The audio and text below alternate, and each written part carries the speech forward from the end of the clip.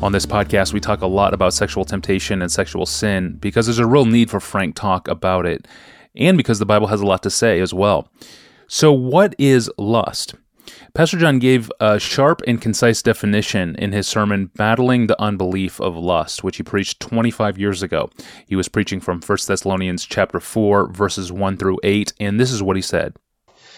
It says here in verse 4, do this, whether it's take a wife or whether it's control your body, do this in holiness, not in the passion of lust. Now, holiness has to do with God. It has to do with being set apart for God, right? We all know that basic biblical concept of being set apart for God.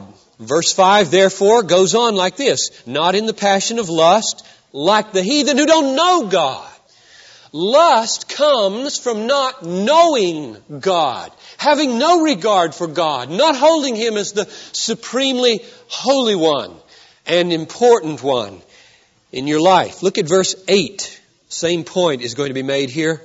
Therefore, whoever disregards this, namely this call for holiness, whoever disregards this call for holiness, disregards not man, but God, who gives His Holy Spirit to you.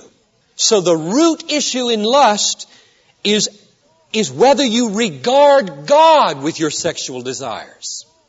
Do you have a supreme regard for God, or is God disregarded when it comes to lust or sexual desire?